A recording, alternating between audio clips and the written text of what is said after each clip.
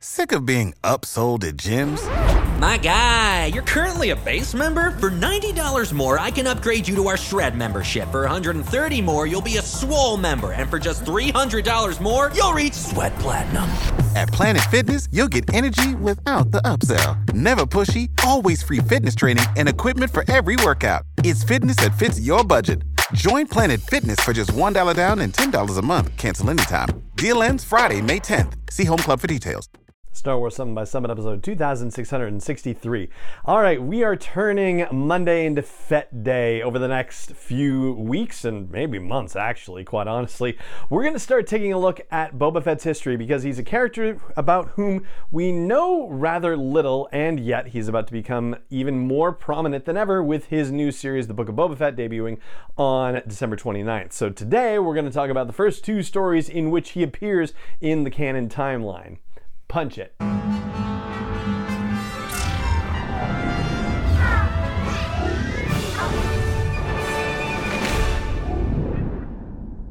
Hey Rebel Rouser, I'm Alan Voivod and this is Star Wars 7 by 7, your daily dose of Star Wars joy. And thank you so much for joining me for it. So, Boba Fett, right? Bigger deal being made out of him than ever before. And so, to get to know Boba Fett better, I'm taking a look back at the stories that have been told about him, because there have been a few more. It used to be the case that it was just, Empire and Jedi, and that was it. But over the years, there have been more stories told about him, and then, of course, more were wiped out when the canon rebooted in 2014. But now we're going to look at what still stands from that canon, also the stories that have been told since then, but looking at it from the chronological timeline perspective. And we'll do it with the same kind of framework that we've done some previous episodes, talking about 7 top takeaways. And in this case, we're going to combine 2 of the earliest Boba Fett stories, which are the Age of Republic comic book one-shot focused on Jango Fett, which involves Boba, and then Attack of the Clones, the movie. Yeah, that whole movie. So I'll start by saying that, with the first takeaway, this seems to be Boba Fett's first mission out. I mean, he is dealing with bounty hunters with whom he has no association whatsoever, and when he asks Jango, says, why can't we work with Cad Bane or Zam Wesell or a Singh, you get the idea that, from Jango's response, that Boba's aware of them, but he hasn't necessarily gone on missions with them. He doesn't know how they operate. Like, he's, familiar enough with them as people, but the unknown factor is what Jango wants to teach Boba on this mission. And so that's why he's working with bounty hunters that Boba's never heard of before. But the point seems to be that this is actually a first mission because of the conversation that the two of them have around the subject. And that rolls into a second takeaway, which is that Jango has definitely been giving Boba extensive training already, because there's an incident at the end of the story where these unknown bounty hunters try to jump Boba and threaten him and say, hey, Jango, we'll kill the kid if you don't give us the whole bounty. And Jango says, yeah, good luck with that, basically. Which is a heck of a thing to say when a bounty hunter has a knife at your kid's throat, right?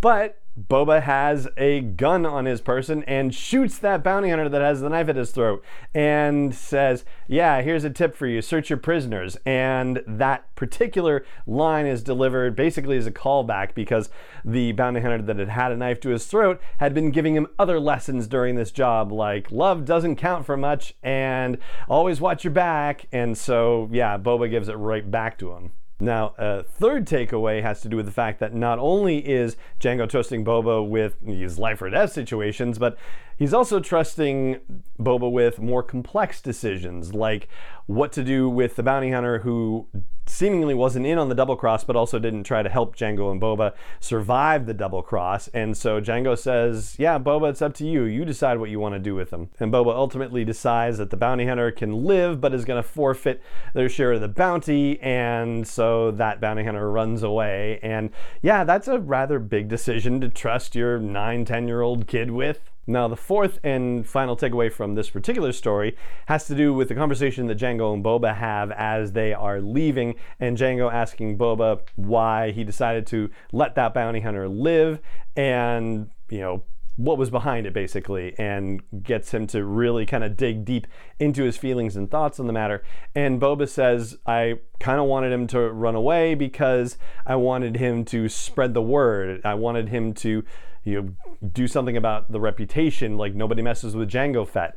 And Jango says, actually, yeah, it's nobody messes with either of us. Like, it's building reputation. And part of the earlier conversation that they have in this story is about how Jango's at the point where he can choose whatever jobs he wants. He doesn't have to work with anyone if he doesn't want to.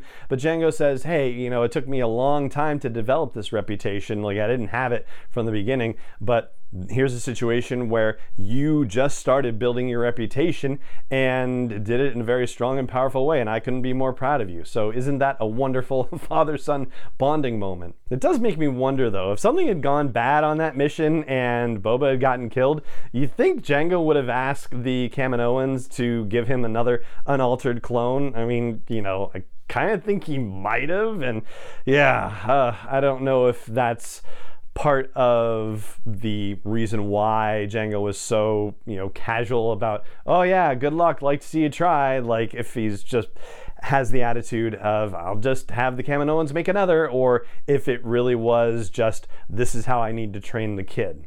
Or maybe some combination of both. And by extension, because we're talking about Boba Fett, you have to wonder what's going on in Boba Fett's mind. And he apparently seems to think that this is normal and natural, and that's what he's been trained for. Like, this is basically a kind of indoctrination, if you will.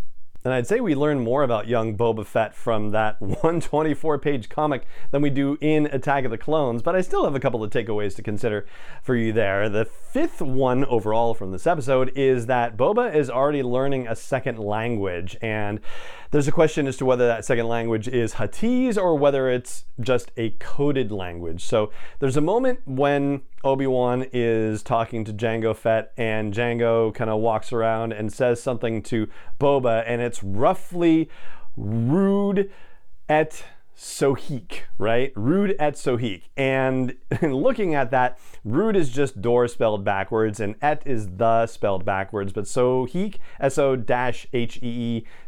like, doesn't quite translate to anything, but there are some sources that are saying it's Huttese for him saying Boba closed the door, and some saying that it's a coded language, so it's hard to know what the actual case is. But the point for us to take away is that Boba is already fluent in at least 2 languages because of his upbringing with Jango Fett. For a 6th takeaway, I'll point out that he's not just learning other languages, he's also learning how to fly ships. So you'll recall when Obi-Wan decides to go back after Jango Fett, and Jango says, Boba, get on board. Boba climbs into the pilot seat and starts booting the systems up and gets it floating around, basically. So he is already starting launch sequences and getting the ship prepared for takeoff. So that's some complex stuff. I mean, even Hera wasn't doing takeoffs and landings when we met young Hera in the Bad Batch, right? And also, he's learning how to operate the weapon systems because he starts firing the cannons at Obi-Wan and does a really credible job because he nearly toasts Obi-Wan. And then the 7th thing, which is probably the most obvious thing, but, to be thorough, let's just put it out there. Boba definitely does not like Jedi. He learns not to like Jedi in this episode. I mean, Jango, after the conversation that he has with Obi-Wan, and as Obi-Wan's leaving, says, always a pleasure to meet a Jedi. And it's hard to know whether he means that for certain. And at this point, we don't know whether Boba and Jango have had any other experiences with Jedi and whether they've had any conversations about it. We don't know. But over the course of the movie, first of all, Obi-Wan comes after Jango and fights him, so that's not going to sweeten Boba on the Jedi. Then, when the Jedi show up on Geonosis, Mace Windu puts a lightsaber blade to Jango's neck, and Boba certainly isn't happy about that. He's right there, he sees it. And then, of course, there's the final straw that breaks the camel's back, which is Mace Windu beheading Jango Fett, and then posing dramatically to taunt everyone about it. Of course, Mace Windu doesn't know that he's actually taunting poor Boba in the process, but he is because Boba sees the whole thing. And so, yeah, this is where Boba learns to really, really hate the Jedi. And there you go. That's what we learn about Boba Fett from the first 2 stories, chronologically speaking, in the current canon timeline about him, the Age of Republic Jango Fett number 1 one-shot, and Attack of the Clones. And that is going to do it for this episode of the show. It just remains for me to say thank you so much for joining me for it as always, and may the Force be with you wherever in the world you may be. 7x7 is not endorsed or sponsored yet by Lucasfilm Limited, Disney, or 20th Century Fox, and is intended for entertainment and information purposes only. Star Wars, the Star Wars logo, all names and pictures of Star Wars characters, vehicles, and any other Star Wars related items are registered trademarks and/or copyrights of Lucasfilm Limited, or their respective trademark and copyright holders. May the Force be with them. All original content is copyright 2021 by Star Wars 7x7. We hope you love it.